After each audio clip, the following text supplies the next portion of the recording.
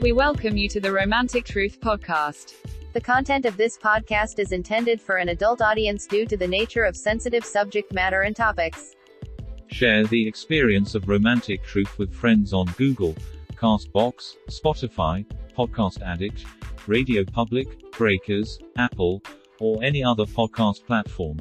Just type in Romantic Truth in the search and subscribe. Now, here is the host of Romantic Truth, Jowson.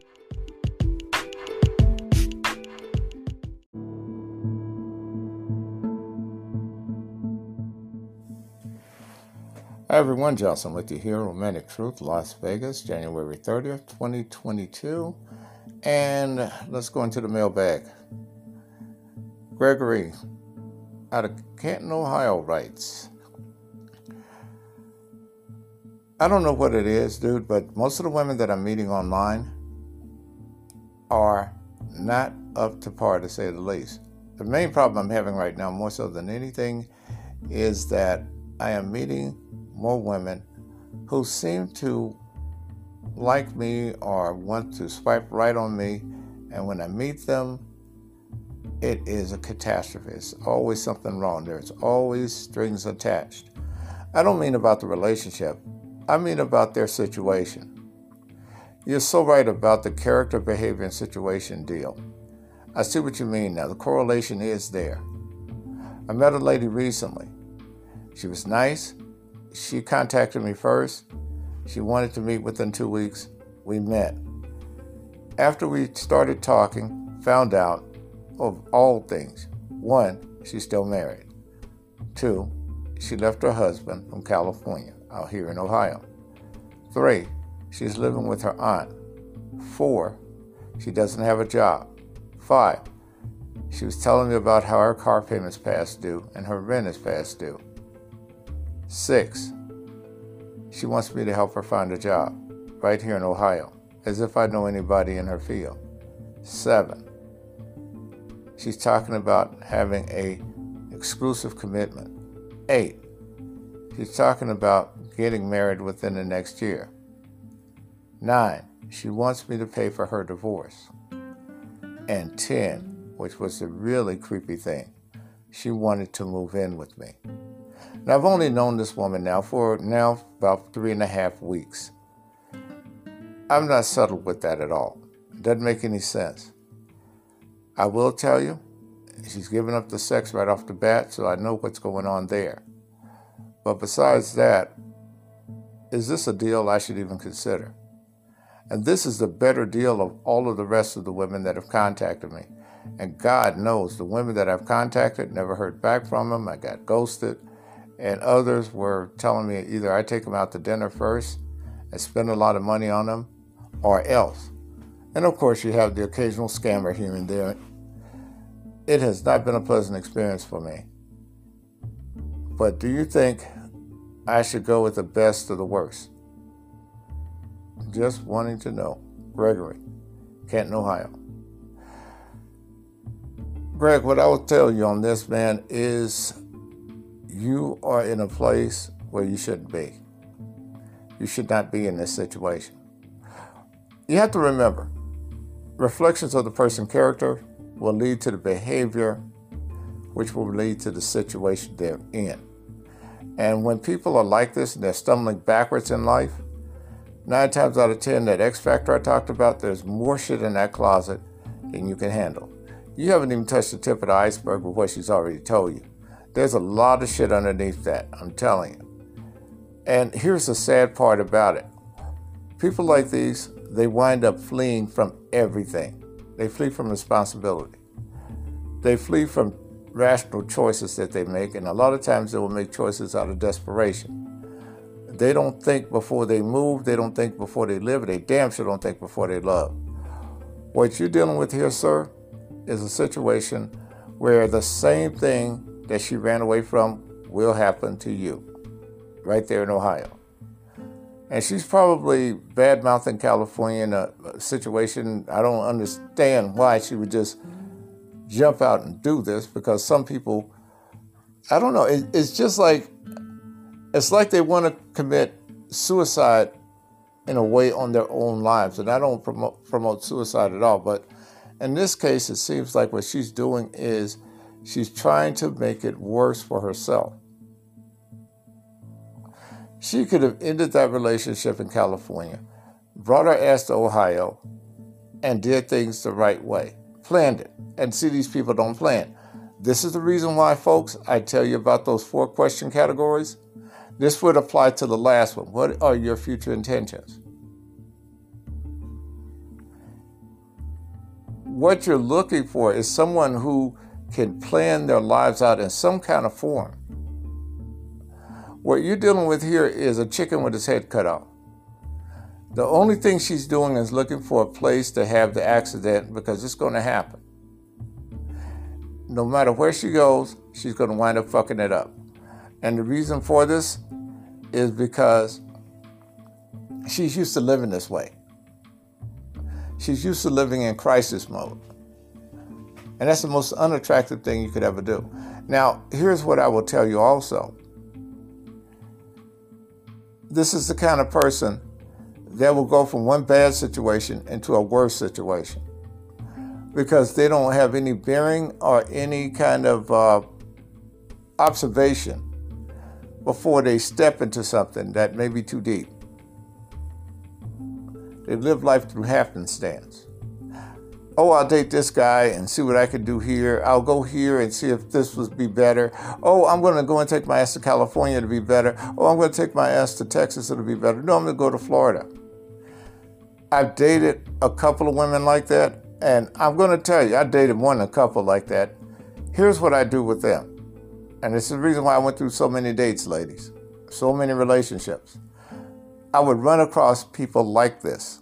They wouldn't be married, but their lives would be based on circumstance, situation. And it came from their character, their behavior, and the situation that it put them in. And they were always in crisis mode. Greg, what I'm going to tell you is the only thing you could do is probably wind up having sex with this woman, because here's the thing. She's going to move on. And what she's trying to do is to drag you into that bullshit she's living. You don't want to be there. You're stable. You got yourself together. You need to look for a stable woman. Because, see, the problem is this person's always going to be in crisis mode and they're going to always be on the move. 9 times out of 10, women who have problems like this are the ones that contact men first. I'm just going to tell you straight out. Because they panic and they become spastic. This is the reason why that's the anomaly. I always tell guys, if a woman contacts you first, more than likely something's wrong with her. There's a situation, there's a behavioral problem, more likely than not. Even when they try to come across like they're the boss or like they're going to go in and come in first like they're so domineering, there is a problem. That's the reason why they're contacting you first. Because they know other men will not accept their bullshit. They're looking for somebody to cling on to. You have some men who do this. So, what you have to remember, you're just going to have to go ahead and understand that what you're dealing with is not the best and ideal situation. Enjoy it for the moment. Don't expect it long term. All right. Now, here's the problem with situations like that. I've been in multiple situations like Greg has gone through. And this is how it usually goes. They get in close to you. The relationship is cozy and nice for a few weeks. Then they start telling you the truth about the situation you're about to get into. But they're going to wait until they've kind of reeled you in.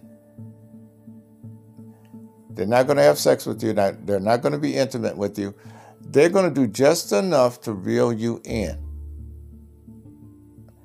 After they've done that, They're going to drop the first shoe. And it's going to be the lighter portion of the situation they're dealing with, just to see how you respond. Then the next shoe is going to be a little bit heavier. Then the next one's going to be a little bit heavier. It's just like drops of rain being put on your head. It's a death by 1,000 cuts. By the time you get the full picture of the truth, you would have oscillated in that relationship for a while, and your trust as far as that person goes down to zero. Because these breadcrumbs that they're feeding you, it's leading you somewhere that you don't want to go. And what these people will do will try to incorporate you in this bizarre lifestyle of just willy-nilly going wherever, doing whatever. I will tell you, as someone who had to go and be versatile and move around because of my career, I did it with reservations. I hated having to travel for work. I hated having to relocate. Loved what I did, but hated what I had to do in order to deal with my profession. And then I said to myself, why am I treating myself like this? True enough, I go to different places, travel a lot, but the fact was, why can't I have a profession where I could do it well in one place? The grass is never greener on the other side. The grass is just painted with that damn fake dye that they put over it. There are always offsets and consequences for benefits. And then I got to a point where, and this is where I had my epiphany. When I was working in IT, they sent me down to Texas. Job was supposed to be $100,000 a year. And I was supposed to come up with this project. Got there, got the hotel, worked on the project for the first week and a half. As soon as I laid out the schema of how everything was supposed to go, first thing they told me was, you might need to talk to your representative. I talked to her and she told me, she says, they found somebody cheaper from India. And I asked her, I said, so you mean to tell me they used me to lay everything out for the project, but they're going to have someone else implement it? She says, exactly. And so I had to go back to California, and she's up there trying to find another assignment for me in Southern Cal. Meanwhile, positions are coming open in Phoenix, Denver. I wasn't going to do all that damn traveling anymore. I was done with it. Because they try to hang out that salary as the incentive, and that's the only incentive. That's good when you're very young. I wasn't going to do that crap anymore. I'd done it for a while, and it got old.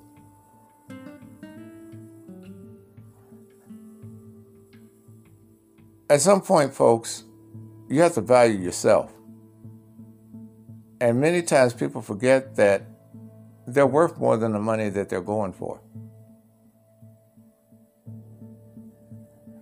And they don't think about that.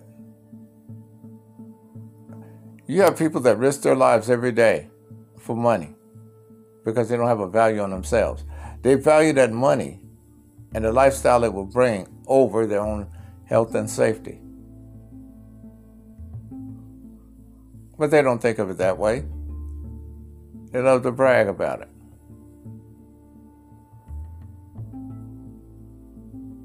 Can't tell you how many strippers I know that used to brag about how much money they were bringing in. And many of them slept with their clients to make a few extra dollars. Some of them are not with us today because they wound up with diseases that killed them. There was this big disease with a little name called AIDS. Took out a lot of them. Because they valued the money more so than anything. And a lot of them were masking the pain of a messed up childhood, messed up marriage, messed up relationship.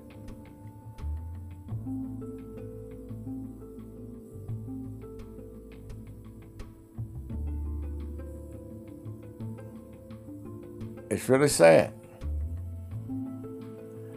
So we have to learn how to appreciate ourselves more, because sometimes we devalue ourselves because we believe the narrative of what someone else has told us about how worthless we are. And we take that to heart and we make that part of our self-perception. And that's where we make our mistakes. And we can't do that.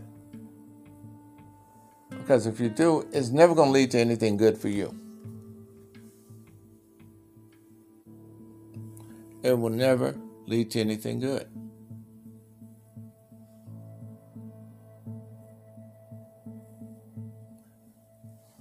There was a lady that I used to work with. They used to treat her husband like shit. He made pretty good money. She made far less than he did. And she used to talk about how awful he was, how stupid he was, you name it. He would come to pick her up from work. You'd always hear them complaining in the parking lot. She'd always be cussing at him and fussing. Well, this one particular day, she comes to work. And I mean, she's got Kleenex boxes at her desk and she's just crying. And everybody was thinking that, maybe something had happened to her or happened to her husband. She didn't want to talk about it for about a week and a half. Then finally one day in the break room, she said, "He's gone. He left me."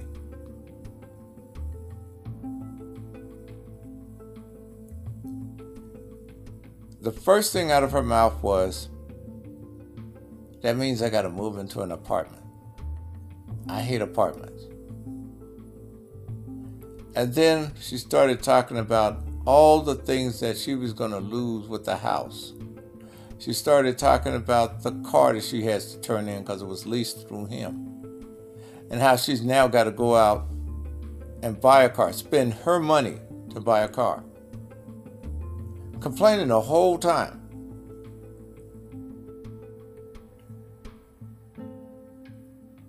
About 8 months later,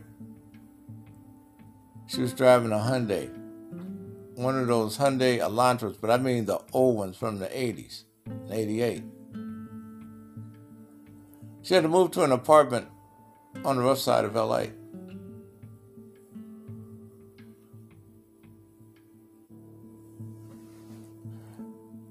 And she kept pushing the boss for a raise. But as she kept doing that, we started noticing that her work, the quality of it, was declining. And then she started that self-loathing thing about the world being against her. Gone were the days where she would sit in the break room and brag about how well she was doing and the vacations and the trips and the money and all of this other stuff they were spending. Those Gucci purses started going away. She started coming to work in blue jeans and polo shirts as opposed to those designer dresses. He got tired of it. He got tired of the entitlement. Sometimes you'll take people for granted, and they'll take you for real.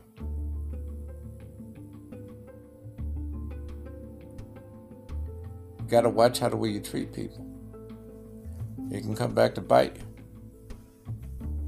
And you also gotta operate with a plan where you may have to go it alone. And sometimes it may be humiliating. You may have to go to a food bank. You may have to go and get a beat up used car for cash just to get to work. Instead of trying to keep up with the Joneses and trying to point the finger down the line saying those people, at one point it may be you.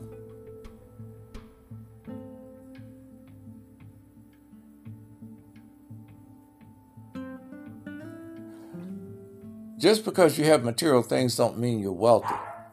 That just means that you have them. That doesn't mean you're rich. That doesn't mean you're wealthy. If you have not invested in yourself and invested in things, you're poor.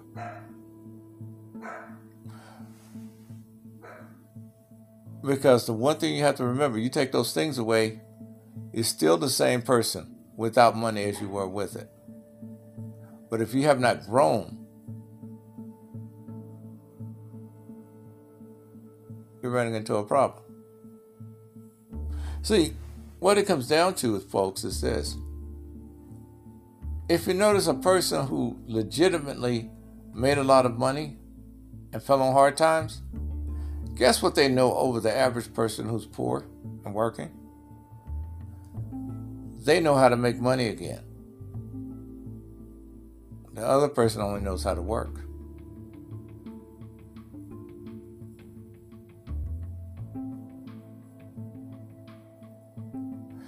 I remember when I went through some financial trials in my life. A lot of people criticized me and they were like, man, if I had that money, I would have done this. I would have never lost this. I would have never lost that. Well, they speak out of ignorance. They didn't know the situation. They didn't know the complications. So the only thing they could do is talk. And I preferred it that way. There was no need of trying to educate them or prove to them anything. Because, see, if you can do it again, that's what you have to keep in mind. You know how to do it. Just like that old thing about teaching a man how to fish instead of fishing for him.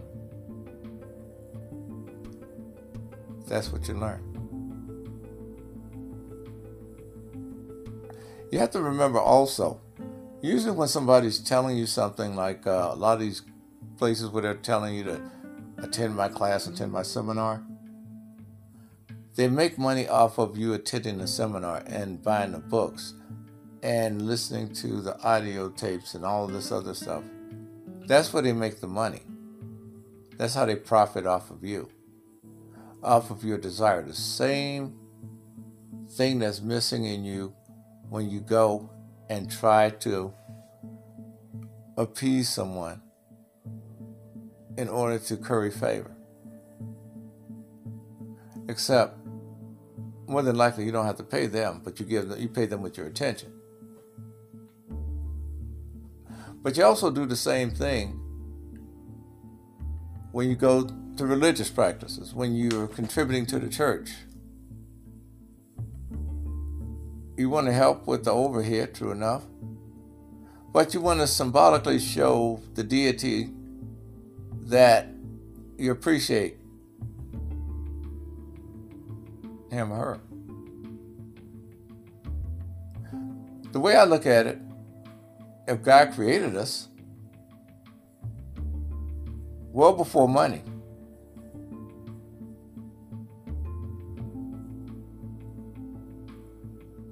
why do we have to have that representation of it? Who told us we had to? Humans did.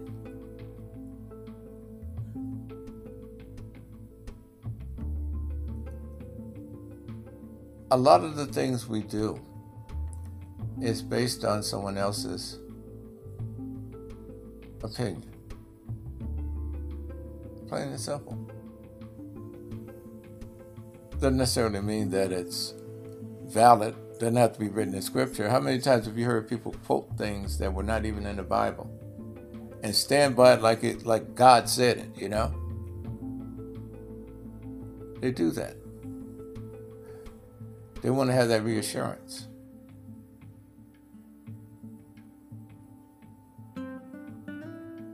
Life is a jaded place.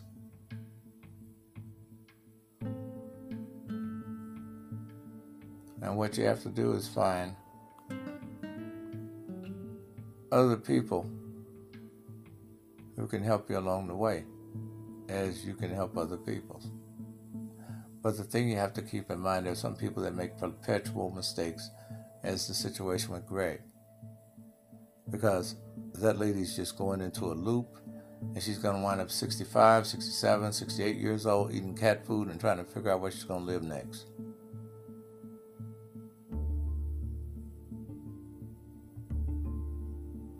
More in a moment, folks.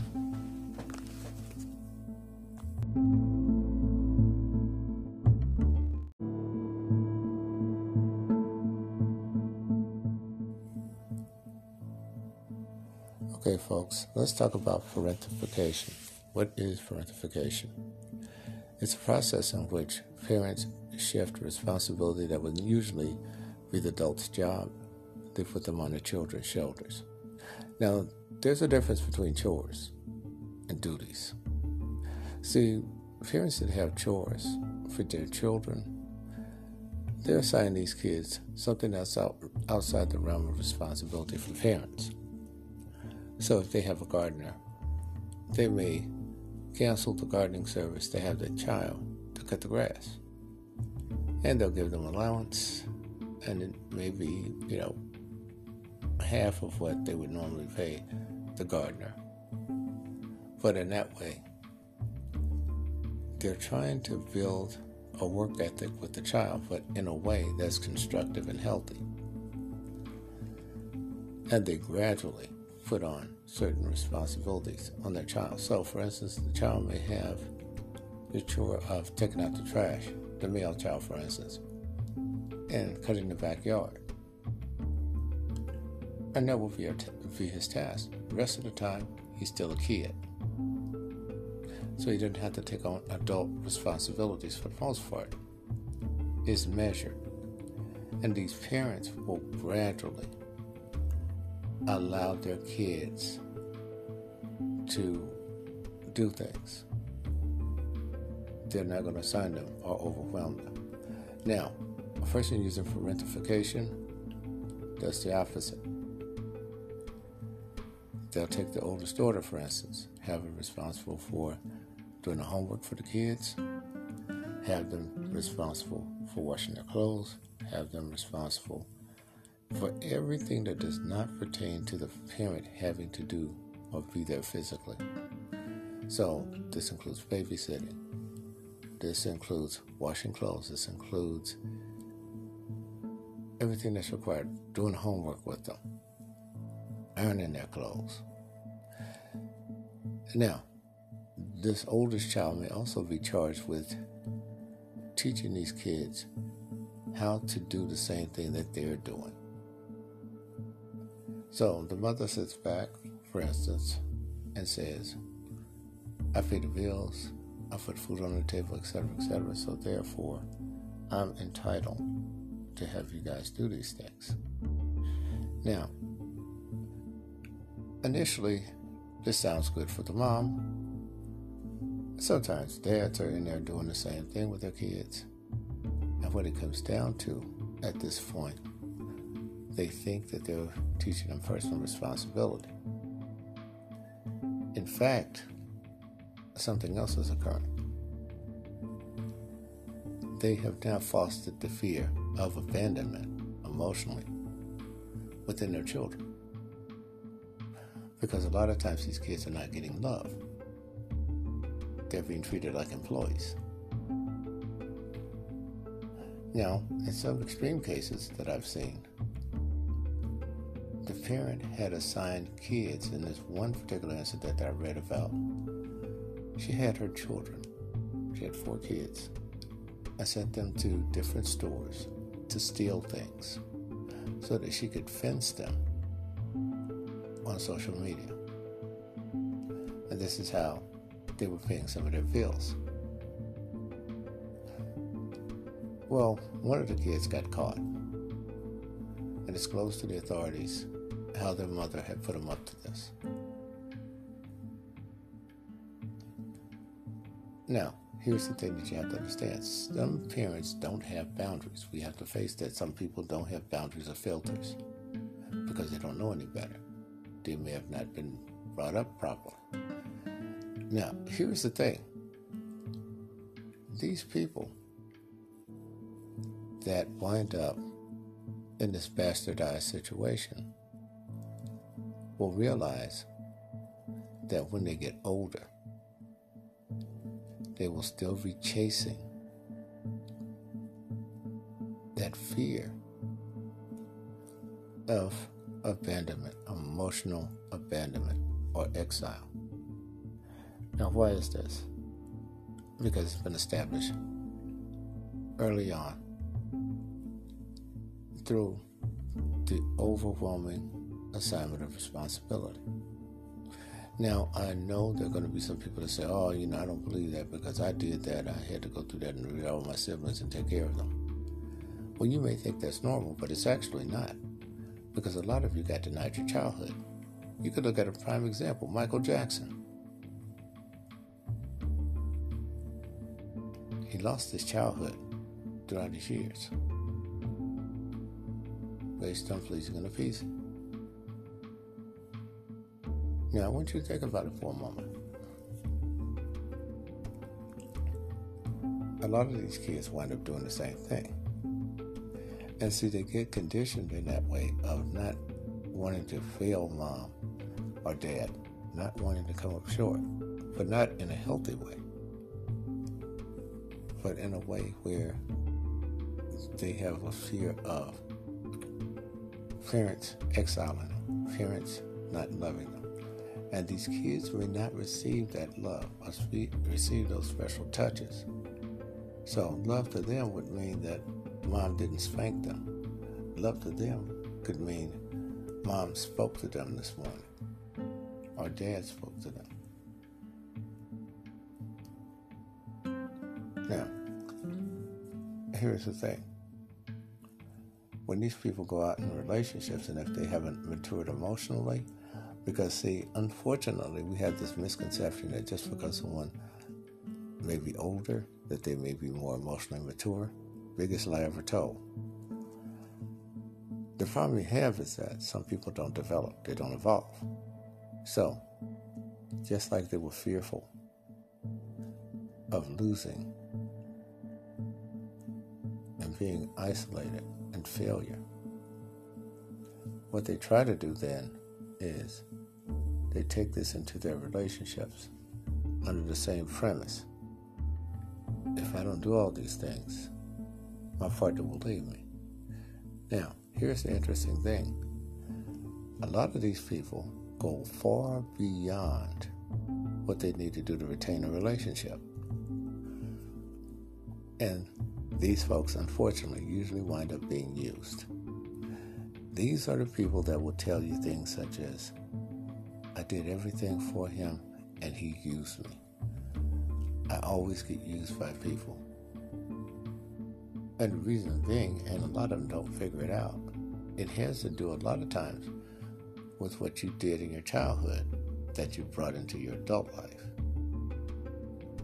The uncertainty, the doubt, the fear of that person leaving you. See, what you have to remember, in relationships, a passive-aggressive type of punishment is either emotional abandonment or exile. Usually it's emotional abandonment for women and exile for men. What are the differences? With emotional abandonment, the man is usually not around, and therefore the woman, her mind can run in different directions as to why he's not there. Where is he? What is he doing? That kind of thing. Who is he with? Emotional exile, the woman is there, right there in front of him. She could interact with him in the sense of not speaking to him. You heard of the silent treatment, ladies, right? Many of you use that because that's your most effective way to protest.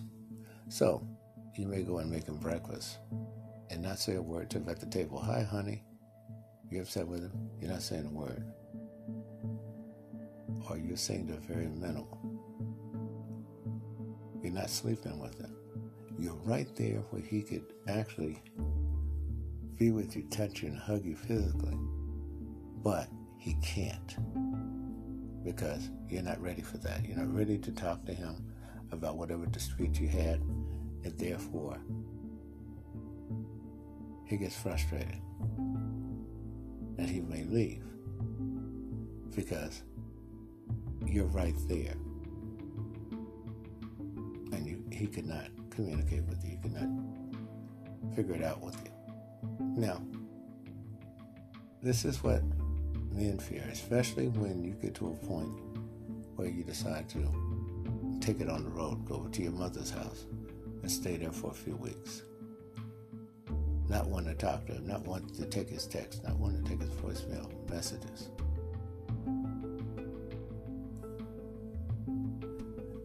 Now, here is also the other thing. People will use this leverage not only as punishment, but as a way to control that individual. This is the reason why some of these people that are brought up in these family households, they wind up in a situation where they overwork themselves with their partner. Their partner may say, well, you need to get another job because I saw a pair of shoes that I want. Or the guy may say to the woman, honey, we need to go to the Cayman Islands for our vacation this year. And you guys are barely making it. See, the one thing that happens here is this. That partner may decide to slack up on their efforts because they have someone that's going to overcompensate to offset their efforts when it comes down to fleecing and appeasing. And this is sadly what happens to a lot of people. They go into those kind of relationships with their tap dancing and trying to please that partner. And that partner may not be used to that. And so they take advantage of that individual and start having them do other things. See, the problem is this. The fear of being alone is the catalyst for these people to act the way they do in these relationships. And so, a lot of quote-unquote predators take advantage of these people a lot. So when you find that dutiful individual that's going all the way over the top, unnecessarily, there's a good possibility that that person came out of one of those type of households where parentification was really used to its fullest. Now, this is common in the South. It's common in poor households. And they will always give you the premise of, I'm just trying to prepare you for the world. You can still do that, but it's the magnitude. It's the level of responsibility. Some kids can't handle it and they run away from home because of this. Some people are assigned certain tasks within the family structure that may be unacceptable. Like the woman who's now an adult in her 40s, but back when she was a teenager, she was responsible for her siblings. And when her mother was on her period, her job was to accommodate the mom's boyfriend until she got off. Now, the sad thing was, the mom was that desperate to keep a man. And this young lady used to get spanked with a belt if certain things weren't done when she got home. She shifted all of her domestic responsibilities onto this child. And so this young lady grew up broken first relationship she got into after she ran away from home was with a very abusive man. Because she had bastardized what she had gone through in her childhood as love.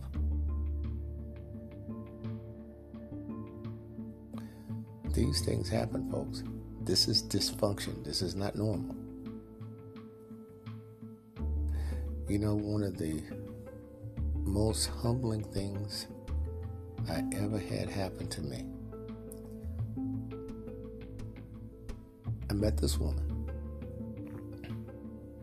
and we're on a date, and we were having a lot of fun. We were watching the sunset over in Santa Monica, watching it go into the ocean. And she told me that I was the first man that didn't try to abuse her or sexually assault her. I thought she was joking.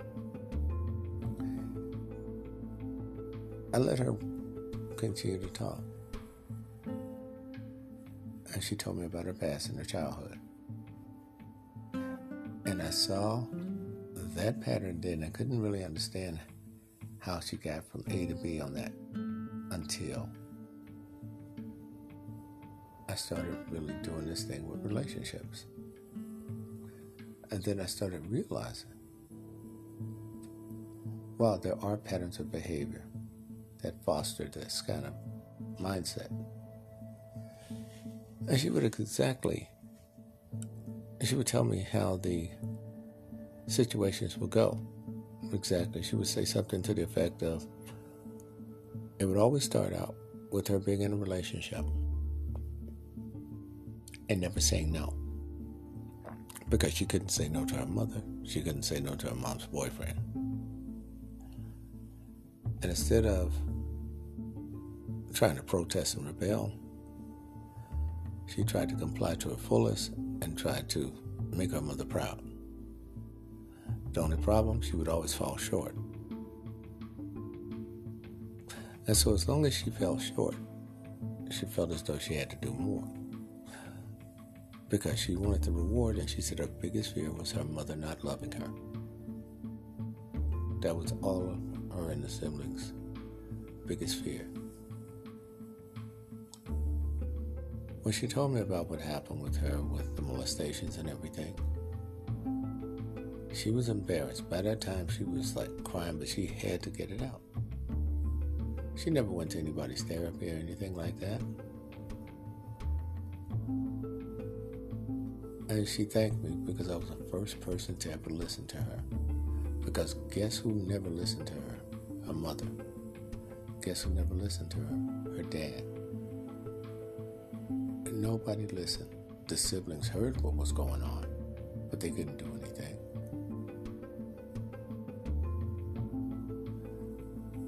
And see, a lot of these people are used to not being able to trust people because the people that they trusted so much were the very people against them. And as she told me some of the things that she had to experience, I was like, wow.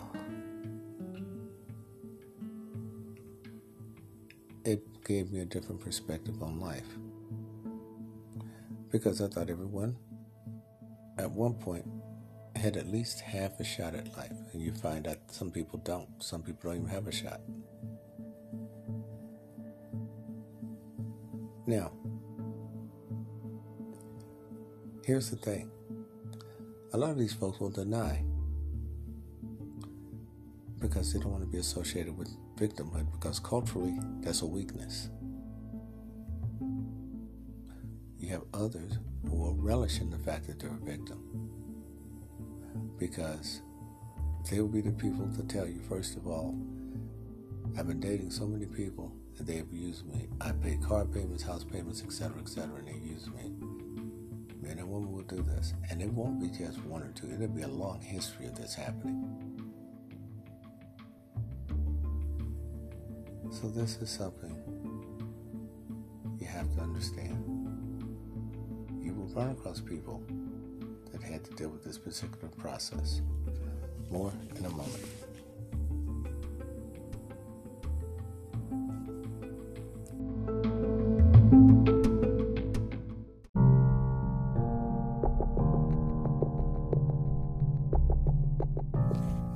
All right, let's see what we have in the mailbag here today. Elizabeth writes the following. I'm really upset with my ex-boyfriend. I'm calling him ex now. I haven't told him yet that the shoe has dropped. We've been together for now 12 years. We have 2 children together.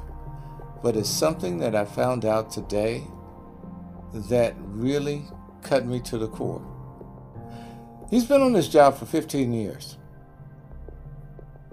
He's been getting all kinds of awards. He's been doing very well for himself. So I thought. They recently did an audit at their company about the qualifications and credentials of employees. When I met him, he told me he had a bachelor's degree from the University of Southern California. I found out through a mutual friend who works in HR that that is not the case. He only graduated from high school. He fabricated everything, job history, and his past education. Apparently, they never checked. And now with this audit, because their company is going to be bought by another one, he's going to lose his job. This mutual friend told me in confidence and told me not to tell my boyfriend. I have the mindset to really let him have it, but I know that that would jeopardize her job. What would you do with this information? Elizabeth, somewhere in California. Elizabeth, I will tell you what I would do. Absolutely nothing, but what I would do is prepare for the worst. He drug you into a relationship for 11 years. You've had children with him. What I'm curious about is whether or not you pursued some of your career endeavors, or were they thwarted by the promise of marriage or the promise of a better life. Now, what he's done is not uncommon. This was real big in the 80s. There was a school called the North American University. And there were people paying them money to get a piece of paper to say that they went to college. There were a lot of these schools in California. Central University. The list goes on and on and on with these schools. Many of them were not accredited. Some claimed that they were accredited, but was not accredited by a recognized body. Because I still think there are only 5 accreditation regions in the United States that are legitimately accredited. Now, here's the interesting thing, though. A lot of these folks had good paying jobs in engineering, aircraft industry, you name it. But when these companies start doing an audit, like it's being done at your company, at your husband's company, or boyfriend's company, sorry, what's happening is they're realizing that these people are not qualified. Now, here's the thing, and that they lied. So they have the premise, they have the groundwork, the framework to get rid of them. Now, here's the thing that he has to concern himself with. They could take him to civil court for fraud. They can do a lot of things to him, but more than likely they'll just fire him. They may even take his retirement, you don't know. But they still have to compensate him for showing up to work. Who knows, they might just decide to keep him. Some companies will do that, or retire him early. Hard to say. It's up to whatever they choose to do. But most companies will not allow an employee to stay there when they've been frauded. So, what I would recommend to you is to start getting yourself together financially, putting your ducks in a row, contact family members, let them know there's a possibility you'll be moving back home if you need to. Get yourself in order, structure it, so that you're not sitting there in crisis mode all the time. See, a person who lives in that mindset, in that space, just like with Greg's situation earlier, that person's going for the now. I'm going for it and I don't give a damn what I have to do to get it. The problem with that mindset is that there are consequences. And those consequences can outweigh the benefit of what you're doing. Now, the worst thing in the world for him to do now is to lose his job. Because I'm sure by now you've established a routine, you have some cyclical debt coming in, and this would jeopardize the lifestyle that you're living. So Elizabeth, you may want to sit down and have a talk with him. Probably get him into a counseling session with a counselor to find out why he thinks something like this is okay. And apparently he didn't tell you. And he'll probably say something like, well, I didn't want to worry you, or it was none of your business. He was thinking about himself, not you. This is something for you to really look at and think about before things get out of hand. So now, more than likely, you're going to question everything that has been done with him in the past. Has he been legit with you all the way through? Or is it sporadic legitimacy, where he's legit with you on some things and not on others? You have some people who lie like that in relationships, or who omit things in relationships because they want to make themselves appeal more to you in a better light. But in reality, what's happening is it's like a light switch. They're flipping things on and off. Oh, they need to know this, they don't need to know that. They need to know this, they don't need to know that. You don't have to deal with that BS. You can normalize things. You could have things in a way that really pertain to what you're looking at and what you're doing. But here's the one thing that I would tell you. Do not put yourself any further behind the 8 ball than you already are. Because you know hard times are coming. Be prepared for them. Understand what is going on. He's going to be informed of this. What I would do if I were you is to get with that contact so you can get an idea as to when this is going to go down, so that when it goes down, you already have the information in hand. Let him explain it first. If he lies to you in that explanation, hit him with the truth, and then get ready to go on and live your life. This is just something I would do as you asked, not necessarily a biblical scripture that you would have to go by. It's up to you, my dear, to make that choice. But it's messed up because he jeopardized his family and jeopardized his own freedom to tell a lie. And he's not alone. A lot of people do that. Hell, companies I've worked with, I've seen people do that. They don't need to know. They ain't going to check. Yeah, they did check. And they were out. Because just because they get hired, they think they're in. Some companies will hire you first and then do the background check afterwards. During that probation period that people don't really think about, they think they got the job after during 90 days. They can still be doing a background check on you. Find out certain things. When I worked for the Federal Emergency Management Agency, they did that with people. They hired them on, but they did those background checks. They thought they had it made. Then we'd start seeing the officers come on the floor and escort the person out.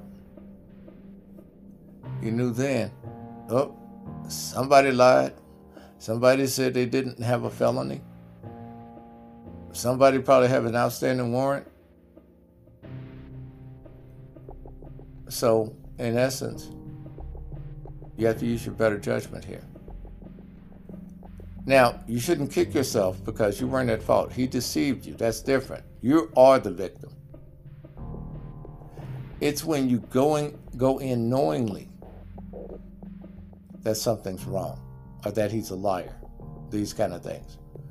Those are the people who don't deserve the empathy because they took the risk. This person exposed you to risk without your knowledge. All right, let's move on here. My name is Sally. I listen to your podcast regularly, and I really love the fact that you do it every day. Keep up the good work. Some of us do get a kick out of you, I tell you. A lot of people don't. I can understand. I've heard some of your emails that you've read. I'm 45 years old. I'm looking for a good man. I'm divorced. My kids are grown, almost, but I'm happy about it. 2 more years, my daughters will be out of the house, and I'll be a free woman, completely free. I'm almost have my house paid off. I have about 5 years left on the mortgage. I started very early.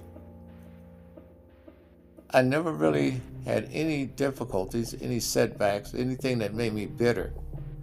My husband and I divorced, and it was amicable. He let me keep the house. He even refinanced the house prior to the divorce. Our names are still on the mortgage as a couple, and we fought like hell in order to keep that. We didn't want them to split that property up, so my husband does have interest in the home, but he says that he will never pursue it. In any case, we're doing well. We're friends. He's been trying to come over every once in a while to get a little nookie, and I have to turn him down because now he's got a new wife. And that's a whole different story, and this is why I'm writing it. She makes it a point to go on my social media and put things on there that are totally not true about me. He's been trying to control her, but she's a firecracker. She and I got into a knockdown drag-out one time. I'm not even going to kid you. It was drama in my living room. My husband, I'm sure, enjoyed the situation, seeing 2 grown-ass women on the floor in the living room fighting and ripping each other's clothes and hair out. I'm sure he got an eyeful. This woman, though, is constantly annoying me, harassing me. But she does just enough not for me to have to call the police. I'm just wondering. A lot of the guys who date me, they would date one time and then they would leave, never come back again. Do you think she might have something to do with that? Sally, South Bend, Indiana. Sally, it could be the case. I kind of doubt it, but it could be the case. Now, there is probably something going on with you. I would tell you one thing that's going to make it difficult. You still have teenage daughters at home. That's one of the red flags for guys. As soon as they see a kid, especially if they see a young male kid in your photos, when they're swiping left, they're doing that for a reason. They're swiping left because they're like, I'm not going to be knocking heads with him. I'm not going to have to deal with that because that's money, because girls cost money. That's the way we look at things a lot of times. And so you have some guys that are going to go in and they'll put on the cape and try to save the day. But the majority of us, we're not going to do that. We're not going there. Because it's too much overhead. See, I'm going to tell you something, Sally. The ideal woman that most men want is a woman who is, when I say independent, what I mean by independent, ladies, is this. You can pay your own bills. That's it. You don't have to own a goddamn company. You don't have to lie and say that you are this or that. If you could pay your own bills, that's all men really want. The one thing that we don't want is to go into a crisis or dire situation where you're about ready to be evicted, where you're about ready to lose your car, because you wouldn't want that shit from us. You would not want a man that's at that point. But see, the problem with us men, we have to filter out those women that say one thing and then do another. So they may say that, oh, I can pay my own bills, and then you find out they can't. Or they're trying to look for some status thing. As soon as I hear a woman tell me talking about, I'm an independent entrepreneur, I'm done with it. I won't even hear that shit.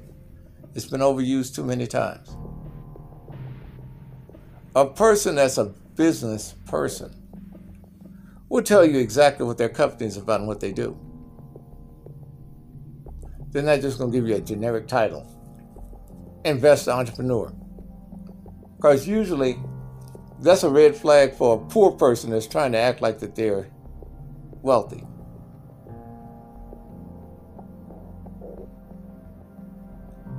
That's the way it goes. Yes, we make judgments like that.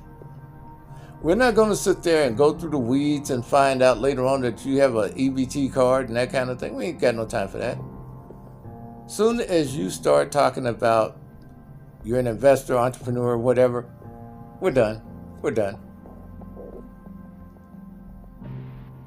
The reason being, that work on people that don't know any better. When it comes down to people who've dealt with financial services,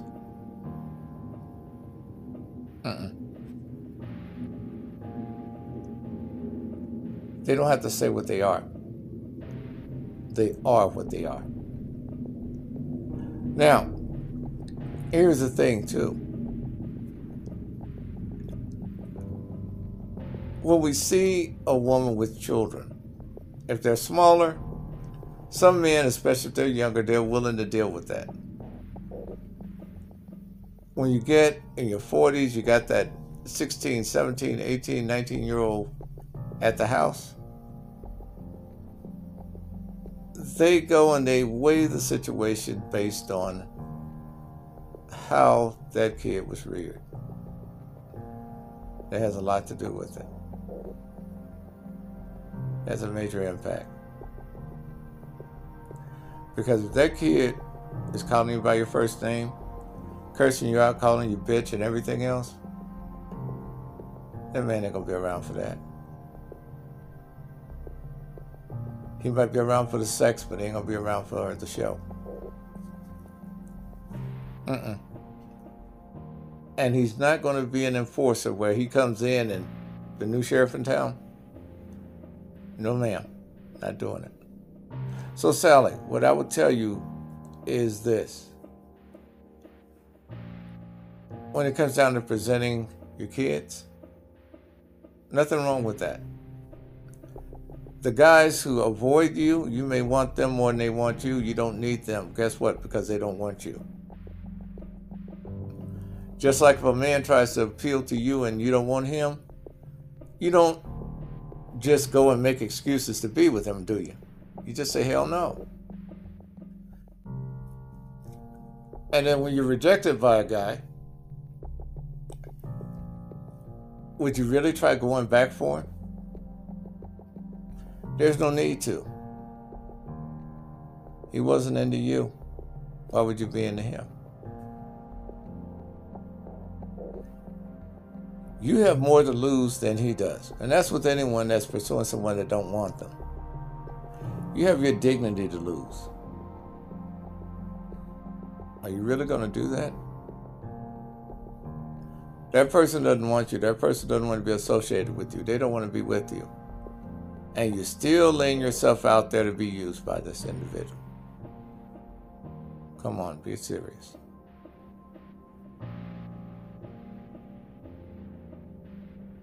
Be serious.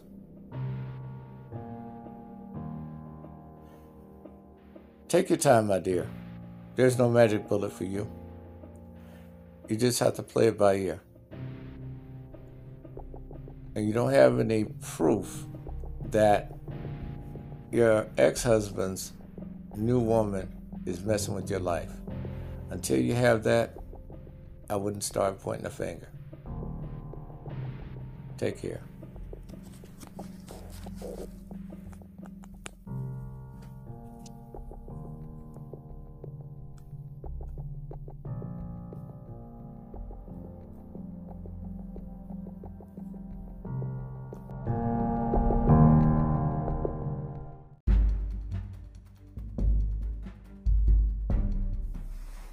All right, now let's continue on. Let's take, for instance, it's a situation where your partner has done something to you that really hurt you. Well, the first thing it's going to do is hit you internally. It's going to really cut deep, right? And at this point, you're trying to figure out why and how. Now, the person's probably lashing out because they feel as though this is the only way to hurt you. Of course, that's their best shot. Here's what you do. One of the things you can do, I'll put it that way.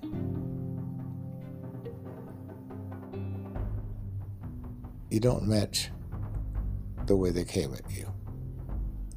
You know, ladies, when I talk to you about catching your man cheating, and instead of going all off and cussing him out and acting loud and crazy, to ask him those pertinent questions that he would be ashamed to answer. What you're doing at that point is, if he's choosing to answer those questions, there's a good possibility he wants to stay in the relationship. If he refuses and leaves, he's not. He's evading. Now, let's go on.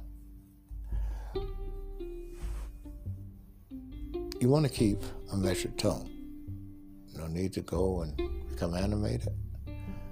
Because, see, the one thing a person hates is someone they can't argue with when the person's arguing by themselves. Makes them look stupid. Another thing, too. You don't have to make any judgment or try to teach them a lesson on this. The lesson is the situation they put themselves in, based on their behavior, based on the flaws in their character. That's on them. It's not your job. Now, we'll use this particular example with that person cheating on you. At this point, they're going to try to make every excuse in the world up. They're going to try to use blame, shame, guilt. They're going to try to figure out a way of throwing it back in your court. The way you prevent that is by asking them questions about the situation or the affair they had. Specific questions.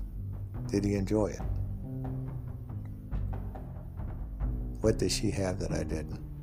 Now, with this question, of course, this is where he's going to let his feelings really come out. And you want that to happen. Because then, instead of crying and sobbing, what you're doing is you're learning one thing.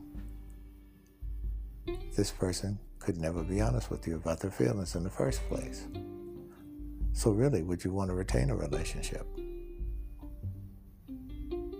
Now, if they come out and they're contrite, that's different. Where they know they've messed up, they know they've done wrong. But see, you have some people who they might have done wrong and they're trying to justify it. Another thing, they're going to come in with an apology. They're going to come in with an excuse. That's irrelevant. That's irrelevant. What you want to deal with are the facts. Now, here is the other thing. Your job is not to provide closure. Your job is not to go there and coddle them. You don't have to be mean, but you do have to be firm and assertive. This person was in the wrong. And don't, whatever you do, try to go out and do some destructive behavior in the hopes of hurting him, such as going out there and doing the random cheating. It's not a good thing. Revenge cheating. You go out there and just grab any guy. Or taking intimate pictures of that you might have shared and putting them on the internet of him. Don't do that. Because what that does is lowers your standards. And it takes you out of your boundaries. And it doesn't make you look good going forward because you're going to think that that's okay. You don't have to go through all of that. You don't have to go on social media trying to shame him. If you guys do choose to stay together, the requirement to have access to you is that the two of you go to counseling. And let him know that you will go with them and work with them on this particular infraction. The next infraction, it's over. That's if you only want to stay with them. You want to be with them.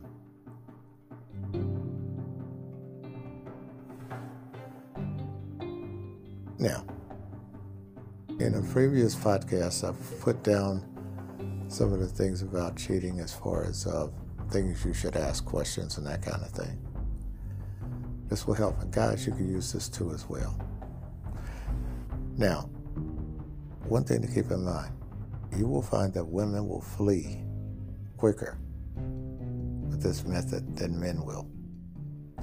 Men will usually just grin and bear it and take it. A lot of women will just go because they get caught cheating. There's a good likelihood they're not coming back to resume the relationship. But these are the main things that you have to keep in mind, though, folks. You want to retain who you are, your character. If this person tries to get into a shouting match and try to lower the standard of the conversation, you don't need to go there. The reason why they're doing that is because they're angry because they got caught. They become very defensive. You just pull back because at that point, you're the one with the silent power. That person's trying to justify themselves to you. You're not doing it to them. They may tell you all of these things that's wrong with you and the reason why they did it as a premise for them cheating. That's irrelevant. It was their actions. It had nothing to do with your behavior. It was their actions and their behavior and their character or lack of judgment that did it. Don't let them shift the blame on you.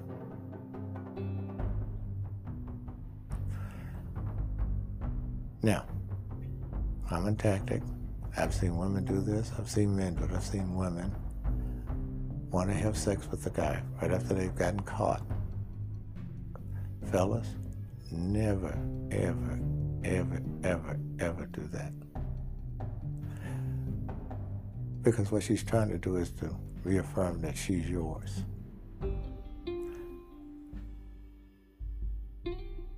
And you have to understand, she gave herself away to someone that didn't really have to work as hard as you did to get her. Ladies, the guys will come back with taking you to dinner, giving you candy, cleaning the house, whatever the hell it is, they'll try to do it.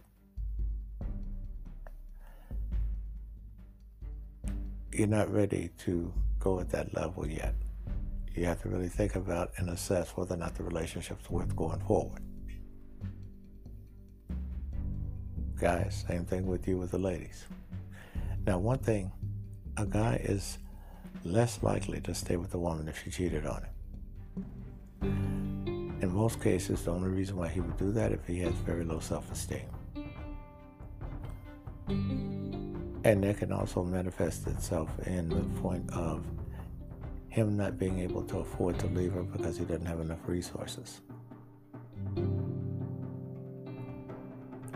You'd be surprised how many people stay together just on that basis. Couples have cheated on each other for years. The husband cheats, so the wife goes and cheats. And then they point their finger at each other for cheating.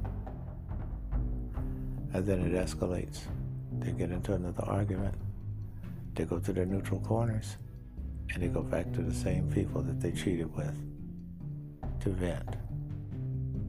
And the only thing those people are going to do is listen, screw them, and send them back to that boxing ring again.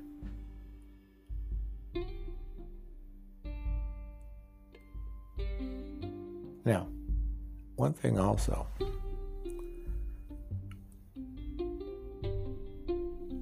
STDs. It is not uncommon for a person to cheat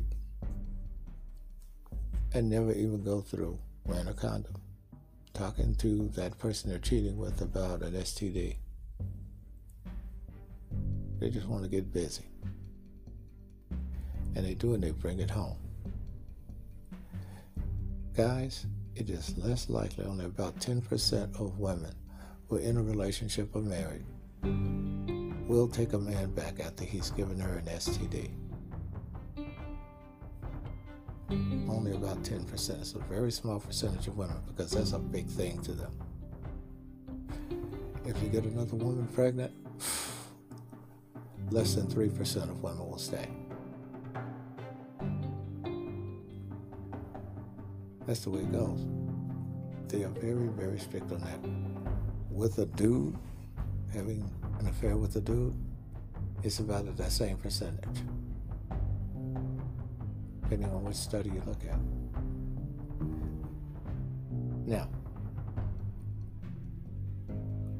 when it comes down to another woman with no complications, no STDs, you got about a 25% chance of her not leaving you.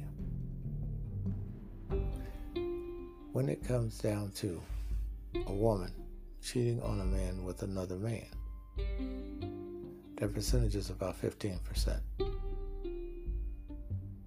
of men who will take you back. If it's another woman, it's a 30% chance that the man will take you back. The only reason is there's a probability that he could see you two together. In fact, there was one person that wrote me.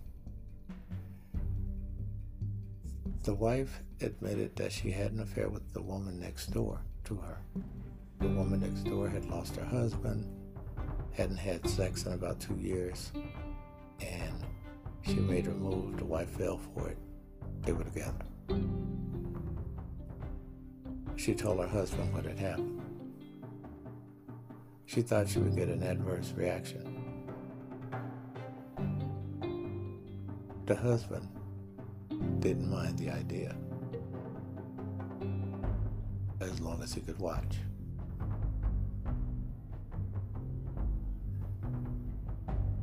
What was interesting about the person that wrote this, which was the wife, was that she had already prepared, called her family, friends and everything, to move, because they thought for sure that he was going to kick her out, and it was a wrap. It was a done deal. A man can handle that, for the most part. There are some men who cannot. The majority cannot, because cheating is cheating. It depends on the structure of the relationship and the boundaries that you guys set for the relationship. That's what's vital, and that's what's important. The more intact you keep the boundaries in your personal lives and within the relationship, the more stability you're going to have going forward. But if you don't have those, you never know where it will wind up. You don't know how it will wind up. You don't know what the consequences will be. Take care, folks. It's been a pleasure.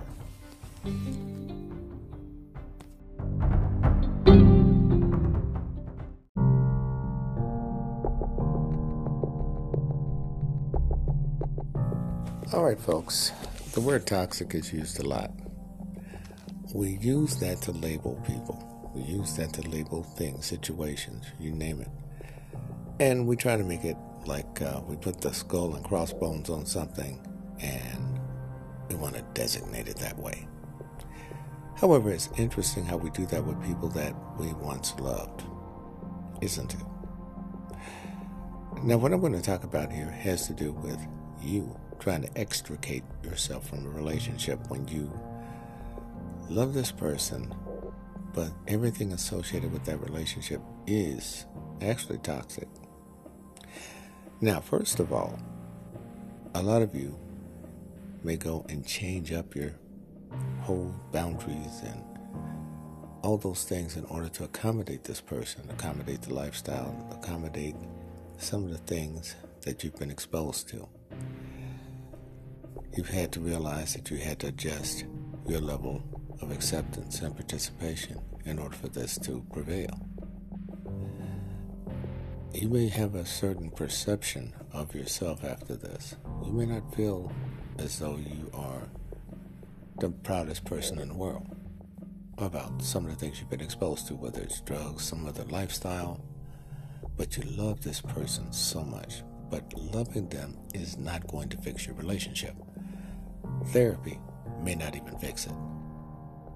So, you're with this person, and you're trying to figure out a way to get away from them. And a lot of you will just kind of try to get the person to change, but you're wearing yourself out in that process.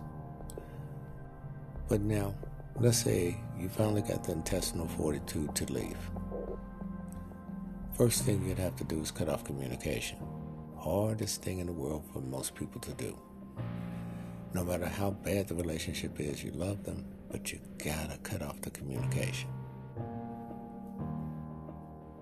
The reason why you're doing this, and you're doing this earlier, well before you get to that point of leaving them. I always tell people, if you're going to leave someone, you need to strategize the departure. If it's a nonviolent situation, you can set a date in the future for when that event is going to happen. And by doing so, it gives you an opportunity to start detaching and unraveling that bond. Now, why do a lot of people stay in toxic situations? Trauma bonding. You know that thing where people say that's stupid as hell about, oh yeah, well, the makeup sex is great. Yeah, we argue, we fight, and then we go and have the makeup sex. That's not normal. That's dysfunctional. And these people fight like cats and dogs. Domestic violence cases and all the rest. And they consider that love. No, that's not love. That's a struggle to exist with someone that you really don't like. But you don't come out and say it. Because see, here's the thing. You're going to go and fight for that situation because you're not really fighting for the person in that. You're fighting for the drama, the dynamic of being with that person. And many of you don't realize you're throwing away your lives. Good time, good feelings, good emotions are being wasted on bad situation and bad people. And when I say bad people, I'm talking about bad situations with individuals who have bad intentions. I'll put it that way. So, what does this mean for you? It leaves you where breaking that communication is going to be hard. And when I say no communications, no text messages, none of that stuff. And you're planning this out usually about 30 to 15 days out if you have time to plan it. If not, a lot of you may have to do it in an emergency basis if there's violence or something of that sort, or the threat of violence. And if you're experiencing any kind of domestic violence, call 911. Don't sit there and make excuses for somebody to just beat your ass. Because if you get an ass whooping, you survived it. Next time you may not be so lucky. You never know what the capacity to kill of a person is. Now, let's go forward. The next thing you'll have to do is start forgiving yourself in that process about the choice you made to be with that person, about the things you participated in. You have to give yourself a pat on the back of surviving that situation, but also on trying to put yourself together in the future. What I'm saying is, at this point, you made the choice to leave that person. You need to start healing immediately. And the way you start doing that is by forgiving yourself, first of all, for the choice. Because what people like to do is beat themselves up after they made a poor choice in a relationship and getting away from this person. You're going to go through a period of deprogramming from that individual. And that's going to be very difficult to do. Now, the other thing you're going to have to prevent yourself from doing is making up excuses to explain yourself to this person. You've done all the explaining along the way, and things didn't work out. So at this point, you don't have to qualify anything for your decision. You don't have to provide closure. That's not your job. Because, see, the thing is, as long as they can sucker you into a dialogue when you're breaking up with them, they still feel as though they have a chance to crawl back into your life. The first thing they're going to try to do is appeal to you emotionally. And usually they want to go and be intimate with you. Because intimacy is your most vulnerable state. You're naked. Your feelings are exposed. You're exposed.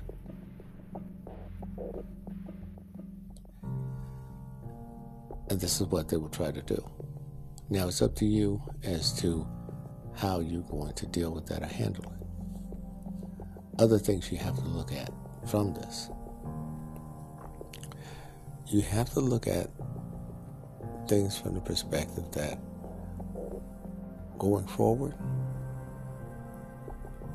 you have to make an assessment of where you were and where you are now,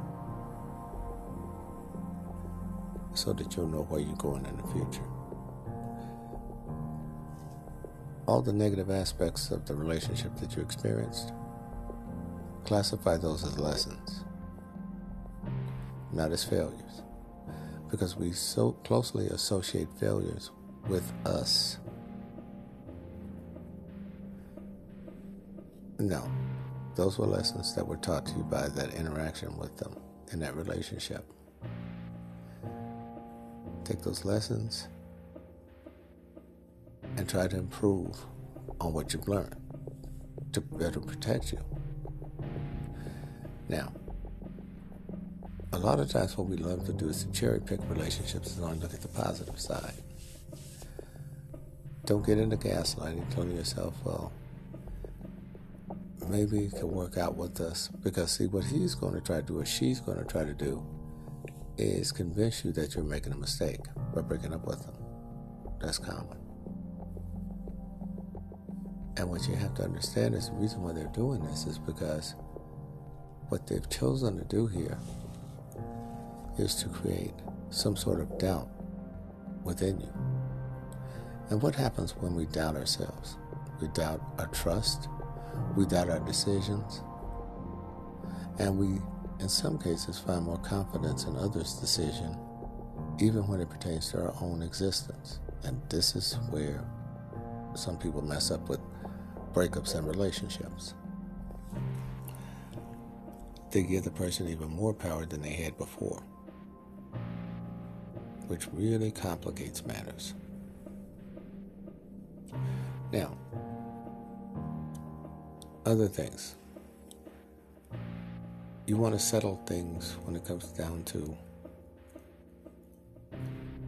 what gifts or things that person's going to request back. If you have an engagement ring, give it back to them.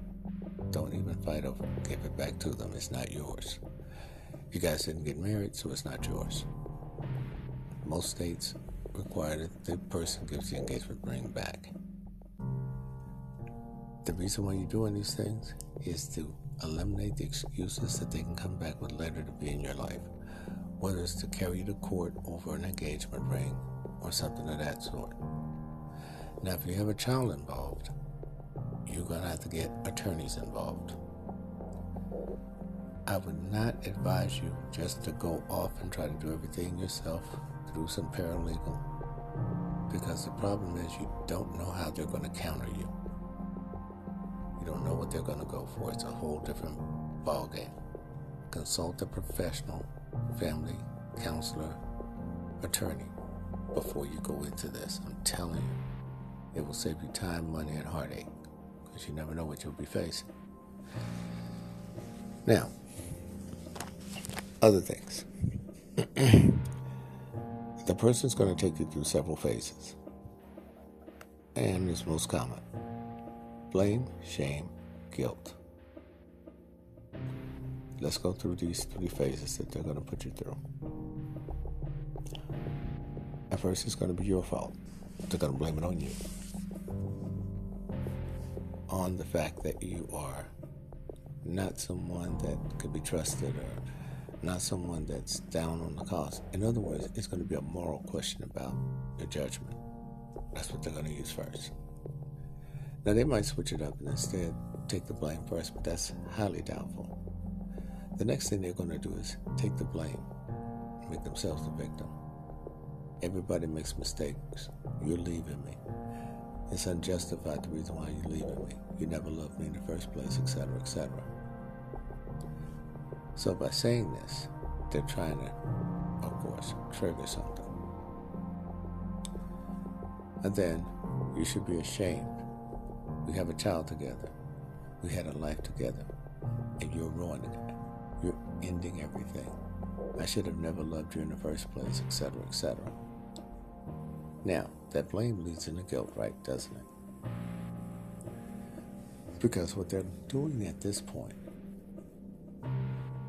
they're shaming you in a way, begging you in an indirect way to please come back. And this person, of course, will go public with this. They will talk to other people about this. They'll put this on social media to shame you, so they can have a consensus to make them feel better, like they're right. And of course, you're going against this wall of controversy. Then next is going to be whose fault it was. Now with guilt, what's going to happen is this. They're going to blame you because they got to have some kind of trigger for you to think you did something wrong. If I had known you were going to be like this, I wouldn't have confided in you like I did. I really loved you and you betrayed me. See, they want to get things like that out first. So when they do, it's a trigger because they know it's hard for you to leave them because you love them, but the situation is toxic. But it's enough to trigger you back to them. And they're pushing all the buttons. So see, at first they're going to try to guilt on you, and then they're going to blame themselves. Maybe you're right, but I can change. Things can be better.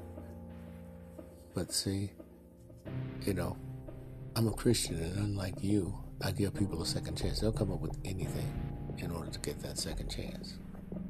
It won't happen again. You name it. Now with shame, they're going to throw it at you, and then they're going to throw it at themselves, but in a different context. They're going to shame you for leaving, not honoring the commitment. In other words, to be less than committed to the relationship. Then they're going to turn that same shame around and say, I should have known better. My friends told me I was making a mistake by being with you. My family told me I made that mistake by being with you. You're toxic. And you see how they turn that around. Now, once they turn it around on that individual, what they have done now, they got them where they're probably trying to doubt their judgment about ending the relationship. And that's where they want you. So they're going to go through all these phases. Then they go through the anger phase when they can't get what they want. They start name calling. They may start making threats, that kind of thing. Whenever that starts to happen, make sure you report it. Because here is the whole thing. At some point, the relationship is never going to function anyway. And when you call it, as far as ending it, it depends on how much damage has been done to you and to that other party. And you have to go through the process of healing. And what that's going to mean is you're going to have to let go of many things. You're going to have to actually let go.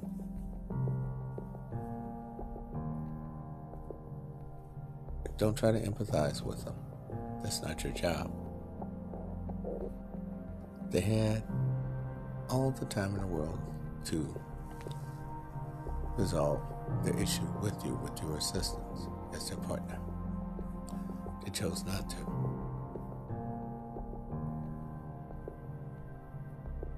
Now, there's some of you that are weak, and you can't see yourself doing this. And so you start explaining to them. And that's what they want you to do. They want you to qualify your departure because they're going to trip you up and make you feel guilty. And when they've done this and they got you stumbling, that's when they're going to take full advantage of you at that point. Because, see, when they have you off balance like that,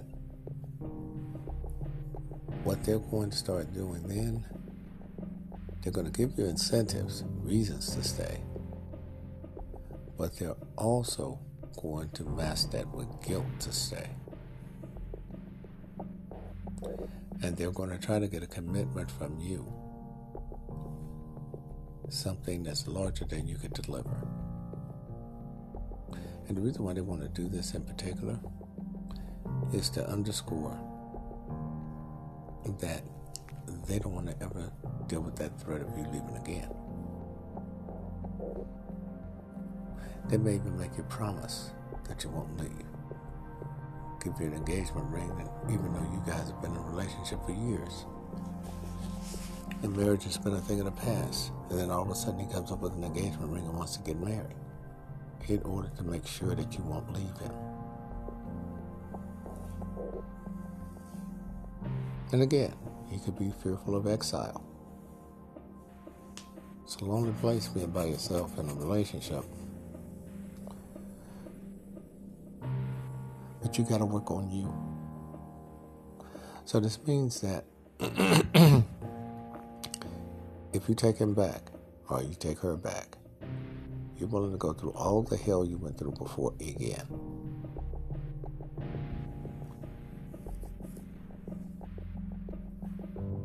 But it's up to you. The best thing I would recommend, but it's up to you, would be to depart and then start working on you. You don't have to apologize to yourself. You have to forgive yourself. And then you got to start working on you, educating yourself about what you learned from that relationship, the strengths you developed in that relationship, the standards you need to establish from that relationship,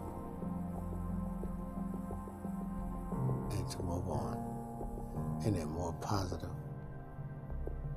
approach to your future. And one thing, ladies, I will tell you, guys as well, that partner, a lot of the stuff is going to be their opinion. Only thing you're looking for to carry you forward as far as the lesson are facts.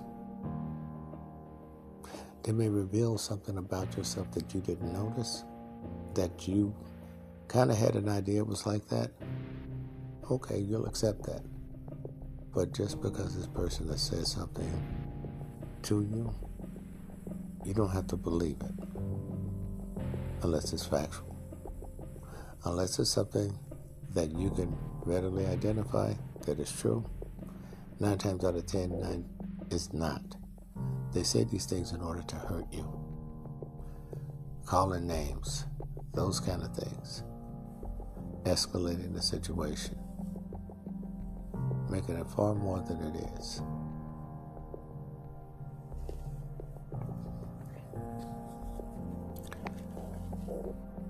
More in a moment, folks.